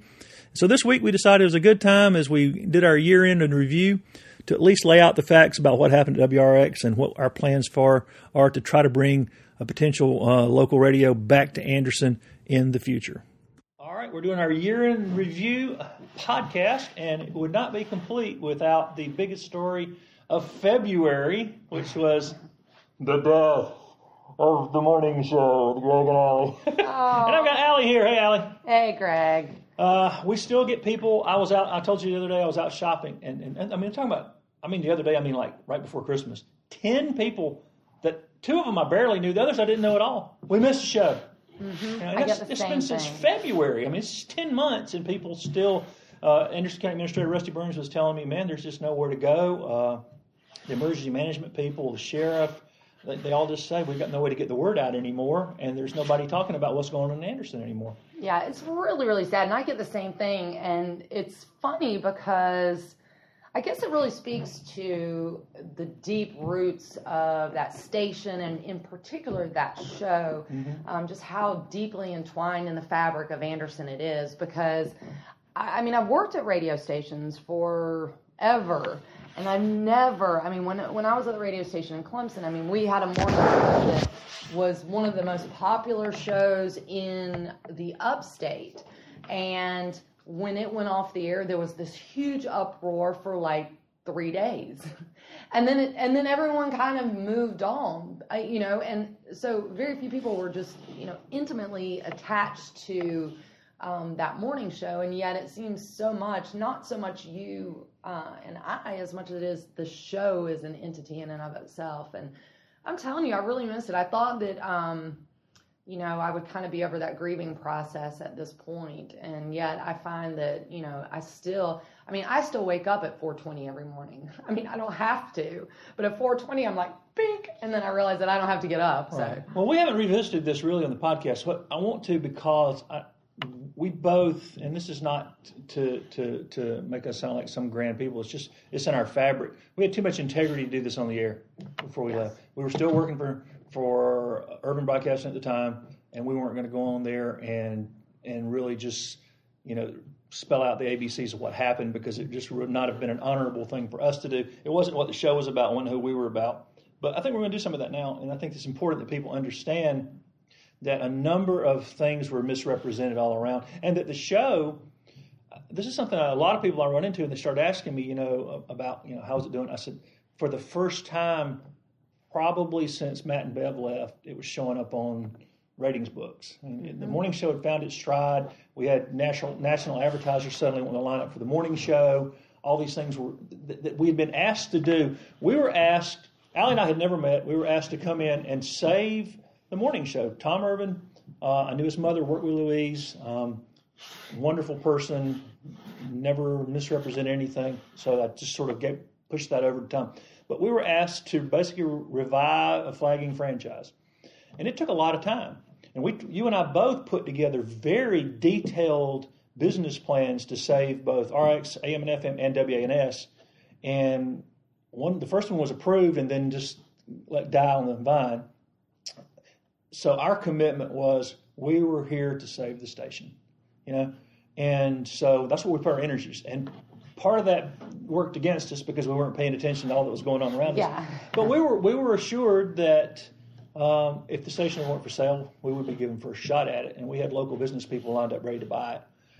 And yet we were told repeatedly as late as November in and meetings with the owner. Repeatedly, I mean eye to eye across the table. When we asked specifically that question and were told in the negative, assuredly, no, the station is not for sale. Because, the one thing, Greg, that you and I share is an integrity to our audience. I mean, we always felt like we had an obligation to be truthful to the audience, and sometimes that was painful because in fact checking, nope, what you said wasn't right. I mean, but we felt like that was important, right. And so I think part of the pain for me when things happen the way they did is that we were blindsided, but because of the situation, we couldn't. It almost looked like our integrity was being, you know what I'm saying? I felt like I think we passed that test well. I think so. We finished the show strong. We had a week or two there when it was announced that we felt like we were doing a funeral every morning for 3 hours. It would be interesting, and if people are listening, it'd be interesting comment on the AndersonObserver.com. Did you sense? I wonder if listeners sense that, because that first week or so, we were just like, really? Because one thing I know about radio is a lot of times how you feel in the studio is not what's projected across the airwaves. I mean, there's a huge gap there. Mm-hmm. But there was definitely a week there where, I mean, literally. We literally, after about a week and a half, or maybe about a little over a week, after one of the shows, we sat down in the office and we said, we can't do this. We've got to enjoy this show. Yep. Keep it running as long as we can, have as much fun as we can and keep it going like it is. And, we did. I mean, we just flipped the switch and said, this was fun. This is great. This is what we're here to do. And that's the whole thing is that, in reflecting on the show, it was fun. Even, I mean, you have ups and downs in everything you do. And there were days when we'd come in and maybe I hadn't slept or, maybe whatever the reasons were. And you just, and the whole way there, I'm like, oh my God, I just want to go. I want to put a pause real quick and make sure I'm making one thing clear. When I say we're talking about reviving the franchise, I'm not in any way. Pork Chop kept the station open for 15 years. Oh my gosh! Basically on his own, with blood, sweat, and tears, and bailing wire and very little money. He did a phenomenal job. He had little to no support at all, and he kept the thing going. I mean, and John Wilson did a good job. I'm just saying that because of just the change in culture and the change in radio and everything else. And the fact that you and I kind of came at things from different, and bringing a partner team back in. They hadn't had a partnership, although, George and Pork Chop did a little while, but back to the Matt and Bev, we're very different than Matt and Bev, but it was still a man and a woman bringing two different perspectives in on a morning show and coming at it from being generations deep in Anderson, but at the same, which was not true of the people who had preceded us, and also having a female perspective, a male perspective, and coming at it from different places with and it's amazing, and we've talked about this before, you and I have, Allie, that not having ever met, that how quickly that we hit our stride. That's crazy. I mean, literally, that's unheard people of. who worked with together a long time don't usually get that. But we hit our stride, and we were finishing each other's sentences after a month. And I'm glad you mentioned that, because I do think that's important. Those people did amazing work under very difficult circumstances with no money. And they paved the way for Greg and I to come in and really, in a short amount of time, solidify the morning show. I mean, without all of that back work, because again, it was, obviously, as Craig just mentioned, I mean, we literally met and were told the next Monday we'd be doing a show together. I mean, that's not the way you do things in radio. No. I mean, but Pork Chop did a phenomenal. Yeah. I mean, he kept basically 4 stations running, with 3 stations running, and if you listen to Pork Chop, and matter of fact, he kept the audience there that we were able to start. Yes, when that's what I'm saying. We didn't have to start from zero because, and I wrote a story about him in the Observer. If you want to go back and search the Observer and read it, I mean, it was. I can't say enough good things about how hard he worked and what he did, because if you ever listen back, though, you're talking about, wish we had tapes of everything. They never really kept anything. If you listen to a lot of Pork Chop stuff in the last couple of years, you'll hear him let people think, man, he's letting them talk a long time. It's because he was running 2 other stations while he tried to be on there. I can't imagine. We never had to do that. Nope. And we had a lot of responsibilities, but that was never. But anyway, back to that. By the end of the year, we had national advertisers ready to line up. We had the station was in the black, and we were headed in the right direction. We had done, and honestly, I can't tell you exactly how many business plans and vision plans we did. We had one meeting in October of the first year that we were going to do a classic country station, and we were going to keep the morning show, and then plug in a couple more local talk, maybe an afternoon, a noontime, and play classic country. And that was unanimously among the decided staff on and the by owner. the staff and the owner in a very long meeting. Everyone agreed to it. Everyone was given responsibilities with a timeline which we put together. Yes, in order to make that happen. And everyone went about their business doing what they were supposed to do in order to implement that plan. And then the legs were taken out from under us when the owner said, no, I don't think I want to do that. Right. And that happened over and over again, which, Greg, in hindsight, I don't know why we were taken aback when he sold the station out from under us, because he had done things like that, you know, pretty consistently through the time we were there.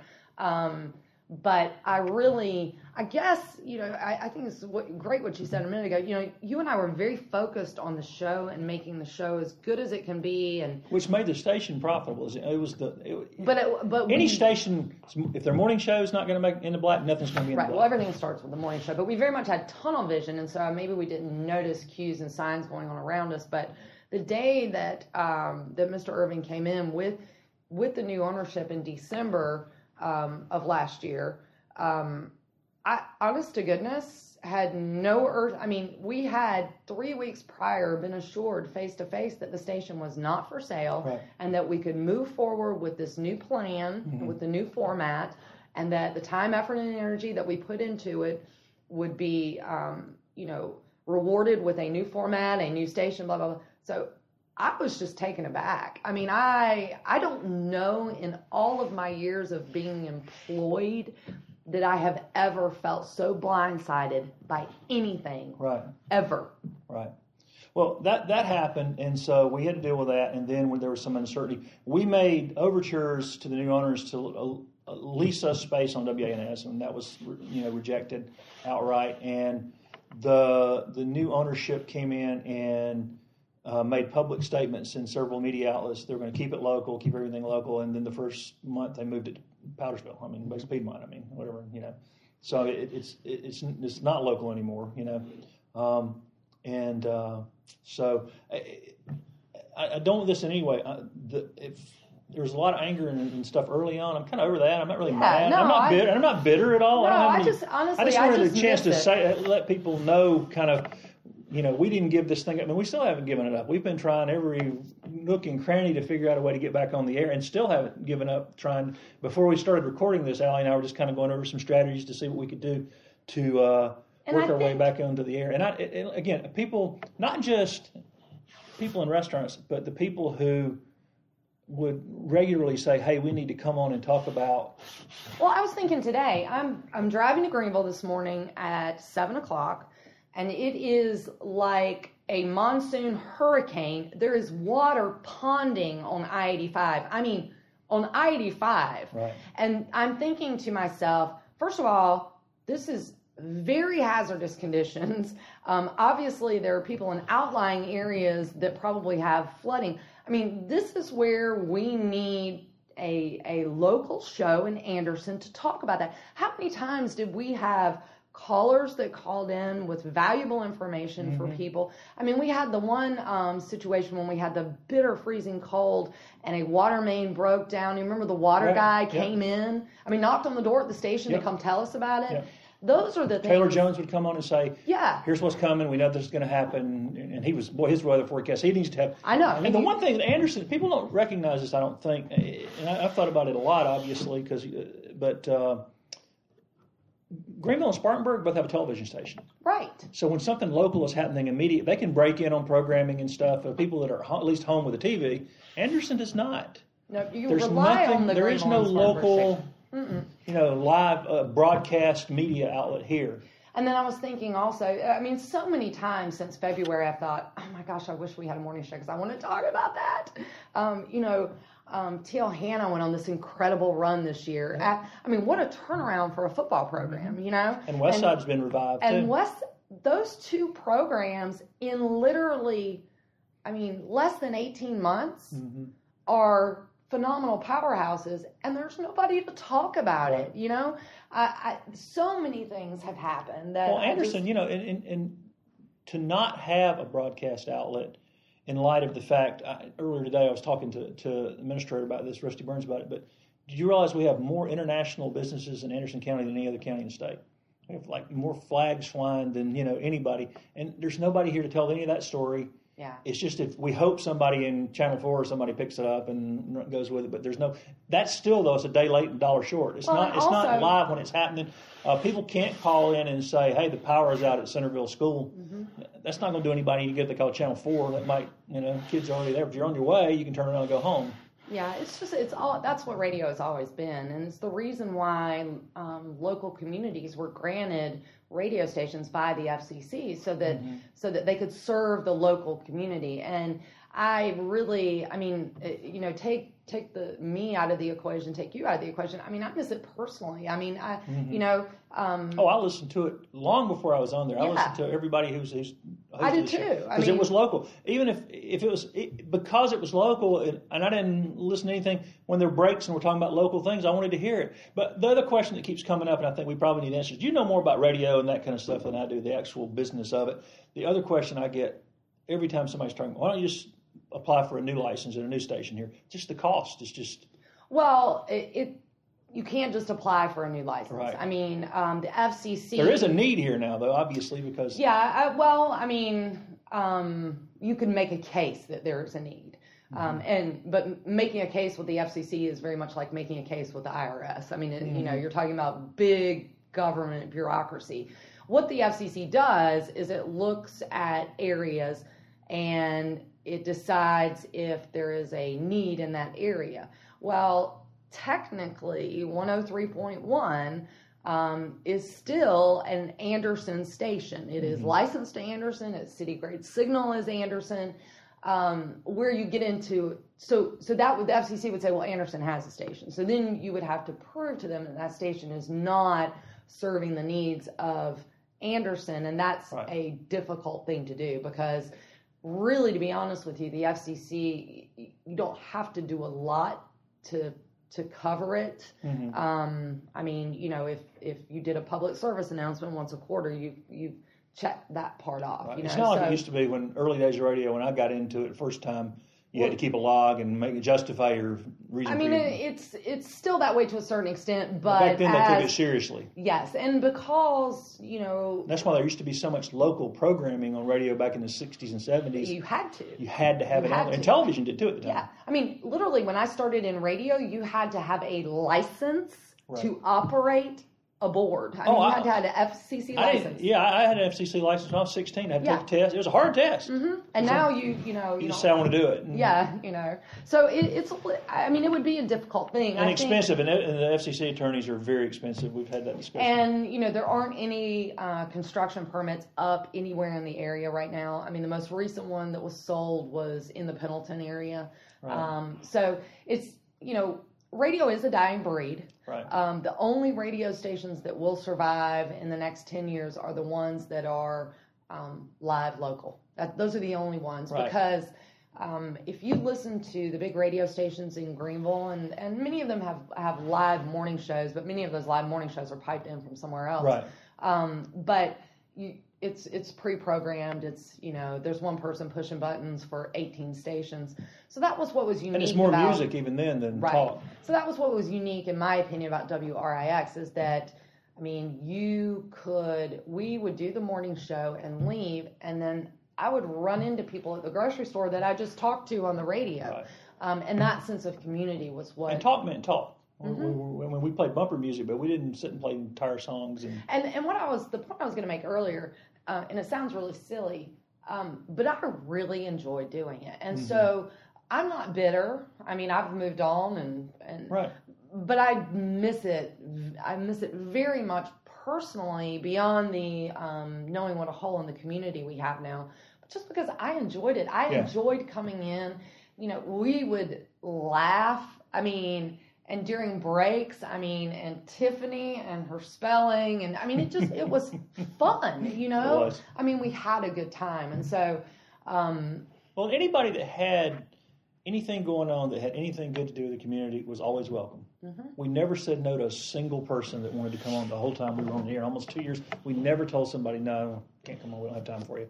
And a lot of times we would make people that, how long have you been planning this? Oh, about 6 months. Well, why don't you call me tomorrow, Because then they're going, why didn't anybody show up? Well, you came the day before. You could have asked us, we'd be glad to have you on multiple times, And some people, we did. Some people we knew an event was coming. You come on now, come on, remind them again closer to the time. Mm-hmm. And there's just not a place for that now. And I do know even talking to the county, and I know they're trying to ramp up a new charter TV station, but if you don't have charter, and I don't know how many people in Anderson do, but it's not the majority. Mm-mm. No, the penetration's not great in Anderson. But it's better than nothing. But they're back to that. But they're like, there's just nowhere to get the information, the stuff out quickly if we need to. Well, and oh my gosh, I swear I about drive off the road sometimes because there's so much going on that I want to talk about. Yeah. I mean, and I want to hear other people's opinions on it. And I keep in contact with RT. We'll Facebook back and forth a little bit. And things happen, and whether I agreed with callers or not, I always found it incredibly interesting to hear their thoughts on it. Well, I still hear from a lot of listeners that on social media. And matter of fact, one of our listeners posted something on Facebook, one of our last shows or something, a picture. It was like 200 and something people responded. I mean, this has been 10 months, Yeah.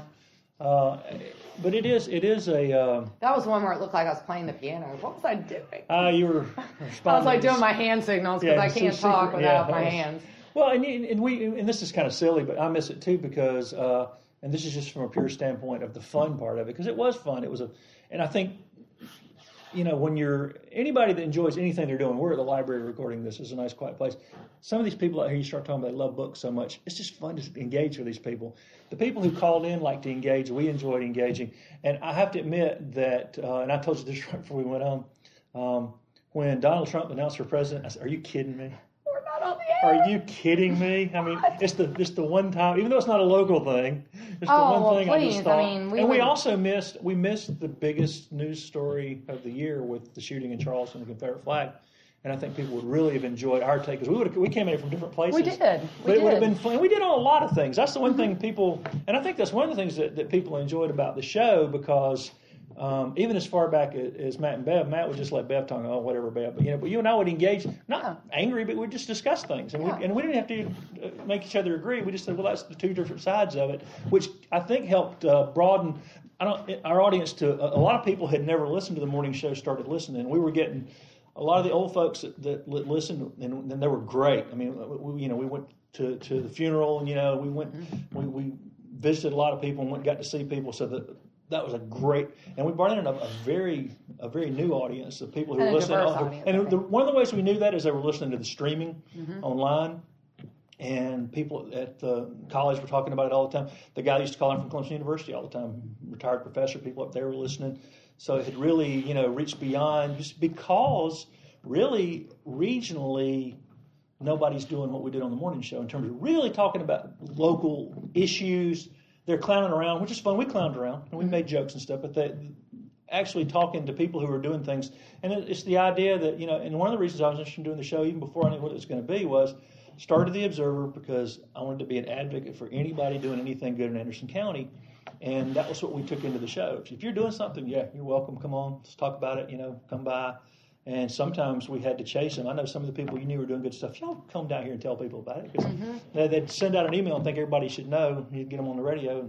And we had events that, even like from a business standpoint, when Cross Country did a hiring event, they put a $3,000 ad in the paper and got 0 calls. And she was on that morning. They had like 300 and something people show up.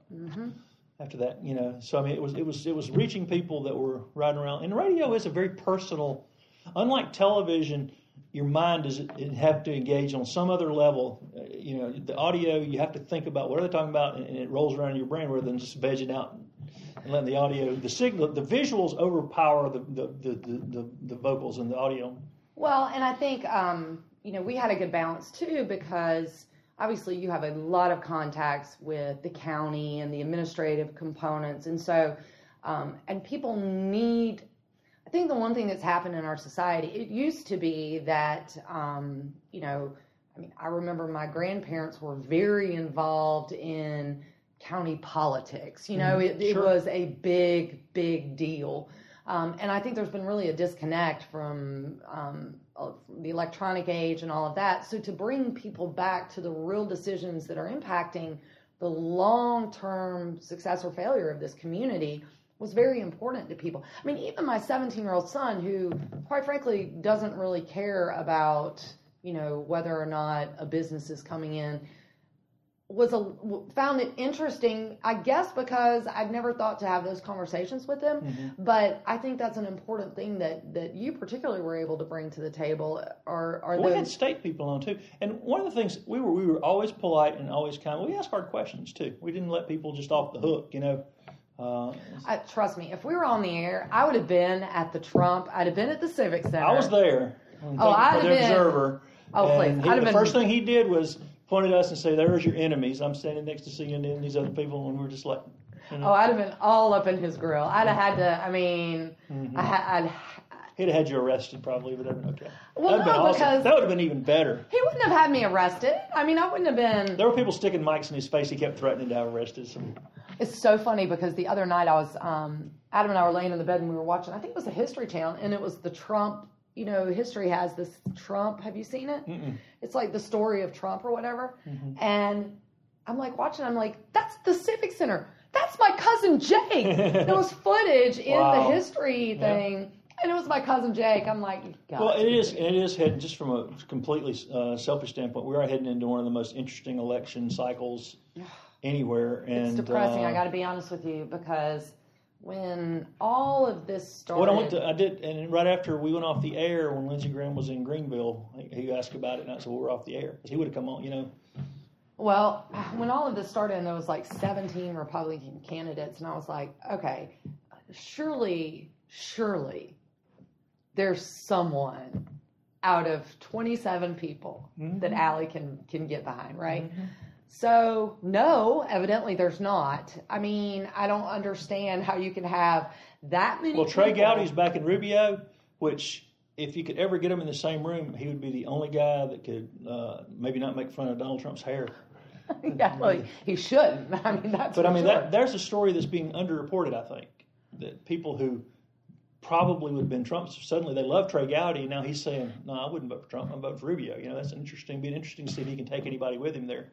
Well, I mean, look, I like Rubio. I just don't think it's Rubio's cycle. I mean, I think Rubio... Well, Trump will deliver a McGovern kind of election, he'll win 2 or 3 states, and it'll look like Nixon beating McGovern in 72. It'll be the most, and he potentially, and I know people say this and it's overstating, he potentially could kill the Republican Party because he'll be a one-termer, and Congress will flip because people will be so upset and see what a train wreck it is that suddenly you're going to end up with another 8 years. I'm just saying if you're in the GOP now, you're going to end up with another 8 years and a Democratic Congress because of Trump. It's destroyed. Well, I mean, obviously the GOP does not want Trump. I mean, no, you think about percentages. I felt like we're doing the show again now, but if you look at the percentages of all the standard candidates, as they drop out, those percentages don't go to Trump. No, they don't. So somebody is going to pick up and it may be Cruz, and I'm not a big fan of Cruz either, but... Well, but I think... And then we got Anderson County Council's got elections again next year. I mean, there's elections everywhere coming along. There are so many... The sheriff election is going to be very interesting. It's going to be... Although the more people that run, the better it's going to be for the Skipper. Yeah. And I personally think Skipper's done a good job. I think I think it's going to be very difficult to unseat Skipper. I really do. His heart for his people and his impassioned speech to council about raises, I think they need to listen to that. Now I know, there's all sorts of other things going on in the county, and people are trying. This is where I think our solicitor. There's some. Well, I think this is where there's a hole for our show because I think it's worth having a discussion. There is no doubt. I don't know the statistics.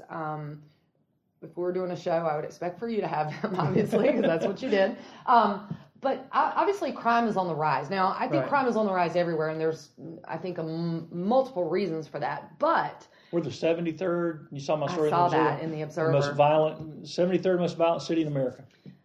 I think that there are some underlying issues going on that need to be talked about that are.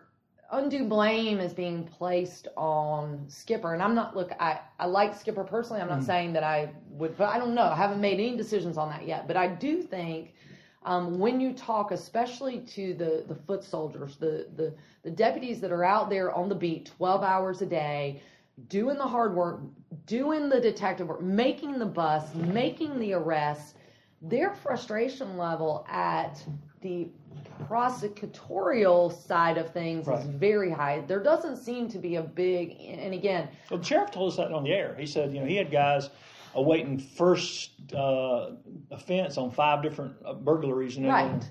And I think that's a huge issue. But I think where I think it would be important for us to have a morning show to talk about is, all right, let's really dial down into what that is, because is it Skipper, or is it a bunch of stuff that's coming together that... It's the solicitor's office. I mean, but the other part of that is, and those people have nowhere to go now to get their message out, the people running, so they've got to buy advertising. Because the Independent, and I work for the Independent, and I've told people this before, when I was editorial page editor and Independent, our circulation was 48,000.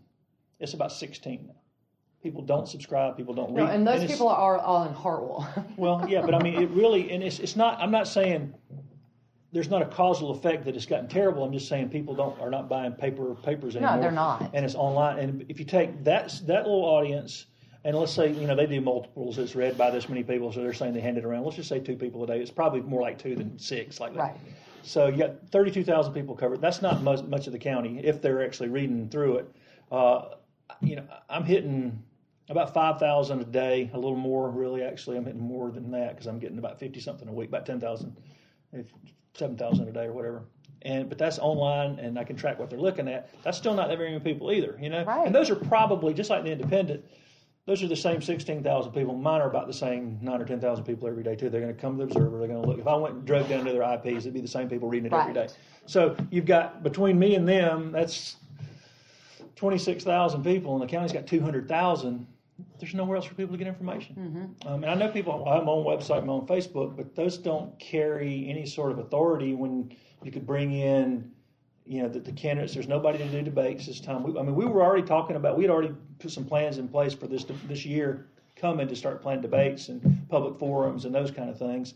You've got for whatever anybody thinks about how it'll go, but you've got, the CEO of the United Way running against Kevin Bryant. I mean, they're 2 pretty high-profile people, articulate, nice folks. I like both of them. It'd be good to have. They'd love to be on. They got nowhere to go. They have to host their own, forum. So with an election year coming, it highlights the hole in this market for not having a local broadcast outlet of any kind. And I say that I don't want people to think I'm blind to this. I realize WAM has an AM morning show. Yeah, 12:30.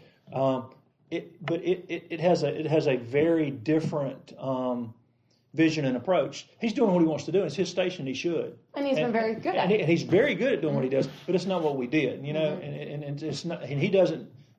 Not only doesn't want to, obviously, because he doesn't, but he never did what we did, and we didn't. And also, it's an AM and it's a weaker signal. ANS that we've tried to, even with the translator, we've tried to buy is a much more powerful signal. I think if I looked right on the line, it's 5 times, or the signal of the ANS AM, if it's up to full capacity, is running at 5, and he's running at 1, I think. So it's 5 times the signal. Yeah, and the translator, which is 107.7, would reach most of the county. It would reach all of the county. Pendleton really strong. The south end of the county is a little. And you lose it when you get to the Powdersville area. It's more sketchy in the Powdersville area. It's bleeding over. Yeah, I lose it right about 153. Right. So I mean, and whereas RX, we were getting killer signal all the way to the Haywood Mall. And Powdersville, that part of the county is a big growing part of the county for sure. I think this coming year, locally and nationally, is just hugely important. These elections are so important, and I think it's important that people be able to articulate what they think and have conversations in order to make appropriate choices, because I believe, especially on the national, that this election will, without a doubt, change drastically the future of this country. I agree. I mean, and so I think that people to be able to have the ability to talk through issues, to learn things. I mean, there's a lot of stuff that I learned in the course of doing the show, questions that callers that then we would need to research, or things that you would bring up that I hadn't heard of, or maybe something that I brought up that you hadn't heard of that we would talk through. And it makes you a more informed voter. And I think part of the reason we're where we're at is we have a lot of uninformed voters. I agree. And since we're talking about why Greg and Al are so great, right. but I mean, one of the things about that is it's interesting, and it just was complete, again, it was just one of the complete luck of the draw kind of things, is between us, we cover a huge swath. You know a whole lot of people I just don't know. And then I know a whole lot of people. It's amazing we know the county as well as we do, and our people don't cross. But we've covered the whole thing. It's like we were in concentric bubbles, because a little bit of it. Bizarro world and regular world. I'm not sure which one of us is Bizarro. I feel like I'm in Bizarro world. No, it's definitely me in Bizarro world. But the point though, and I don't want to we can just ramble on forever because this is what we did for 2 years. Yeah. But there is a growing group of folks in Anderson. I've been interviewing a lot of them on the podcast that are really wanting to make this place a better place to work and live and all this. And that's what we were. We were part of that group of people that, hey, we're on board with what y'all are doing, and everything from, the guys, rebuilding downtown, starting with Bill Nickus, took a chance on Sullivan's 18 years ago when nobody wanted to. He was a big supporter of the show. Steve Kay and then now Jeff Waters, guys that are taking their own vision and their own money for downtown and spending it on downtown. Everything from what's happening at Carolina Wren Senate Park to, of course, the AIM and Meals on Wheels and all this celebrated their 25th. We missed that. Meals on Wheels celebrates 40 next year. We missed that.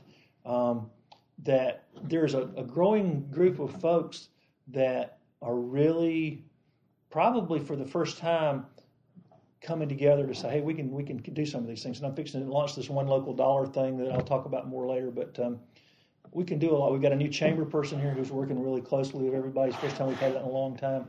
We've got a more united effort, and we're not like Greenville. We never had, and I talked to the administrator Rusty Burns earlier in an interview about this. We didn't have Max Heller and Bill Workman who had the money and the muscle and the political clout to do anything they wanted to.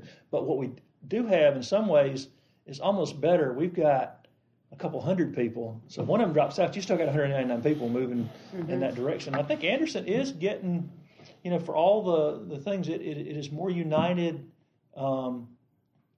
politically in some ways. I mean, county council is more efficient than they've been since I've covered them since the 80s. I mean, the meetings are quick and they get stuff done, and not raised taxes, and they've improved services, and they've had vision for this new industrial park is going to be a game changer for this county. And it's always, we were a part of, we were another piece of that little piece of that puzzle that there's not a good way to do that. And Ali and I, we have talked about all the options. I mean, we could stream online, but I just don't know how many people we could follow. I think a lot more people would follow us than we think, but I'm not sure how many advertisers would follow us. That's where, we can't quit everything we're doing. And no, we got to monetize it. Yeah.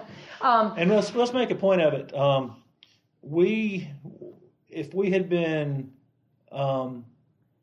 If we had owned the station, then we could have done something because we were about to start making. But when we were working there, we weren't making any money.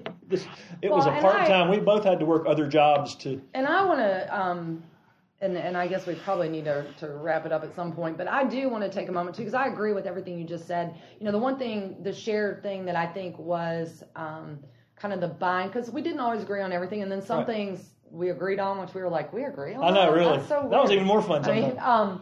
But it was the love of this community, right. And wanting this community to prosper and for people to be happy and healthy and really, a great place. I always felt like this was the greatest place to grow up for me and to preserve that for future generations.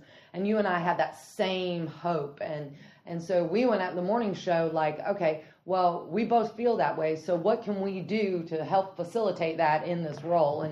And so that was where a lot of what we did came from. Well, what you're saying is interesting because, like I said, I interviewed Rusty Burns about the end of the year, and one of the points he made really fits to kind of what we're saying. We're talking about what a good job Bruce Nelson's done with economic development.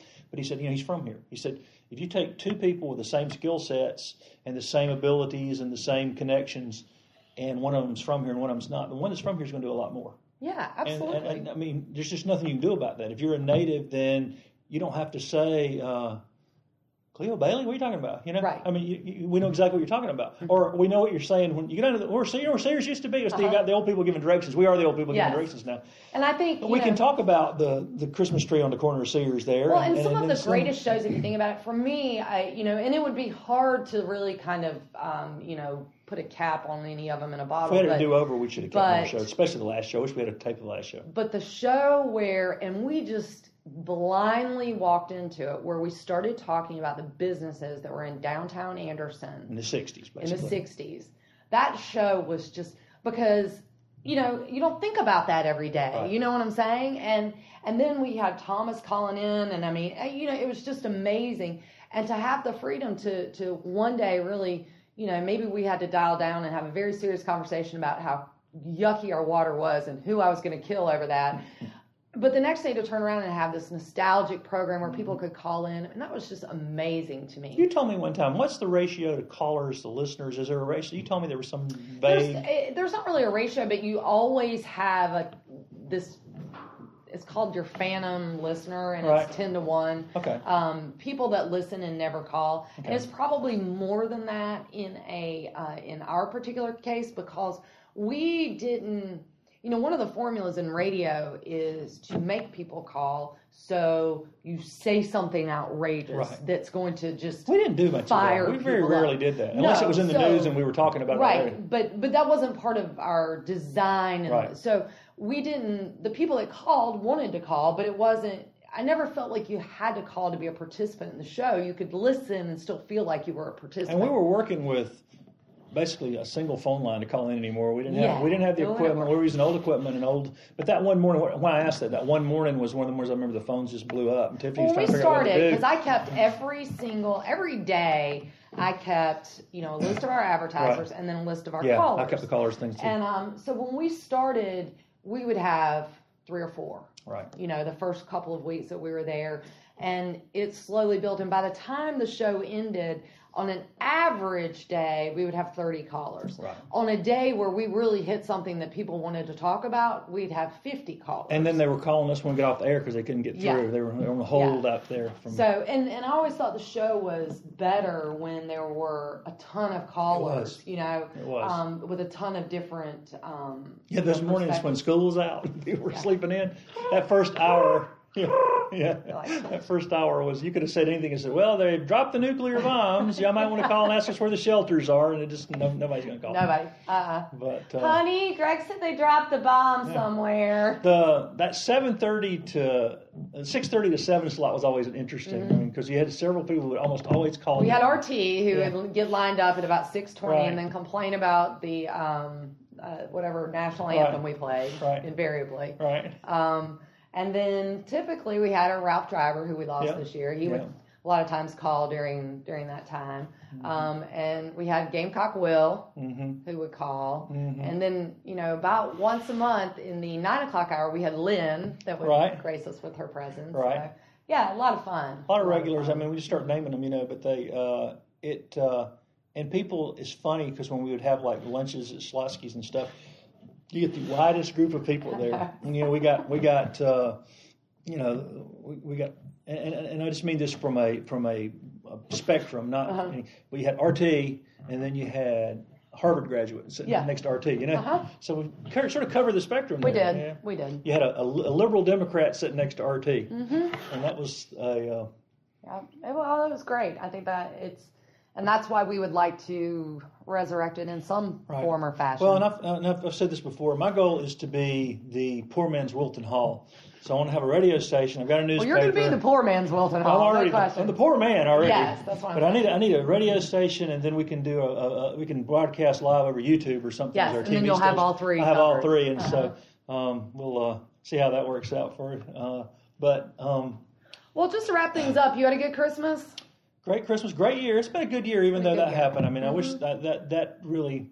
It took a couple of months. The podcast launched in May, so it really did take a couple of months to think, what can I do to keep at least an hour or two a week? And some weeks it's 30 minutes. Some weeks, I told you Thanksgiving was 3 hours. 3 hours. You're very thankful. It was like one of our morning shows but it was not me talking. It was 11 interviews, so it was different. But it is.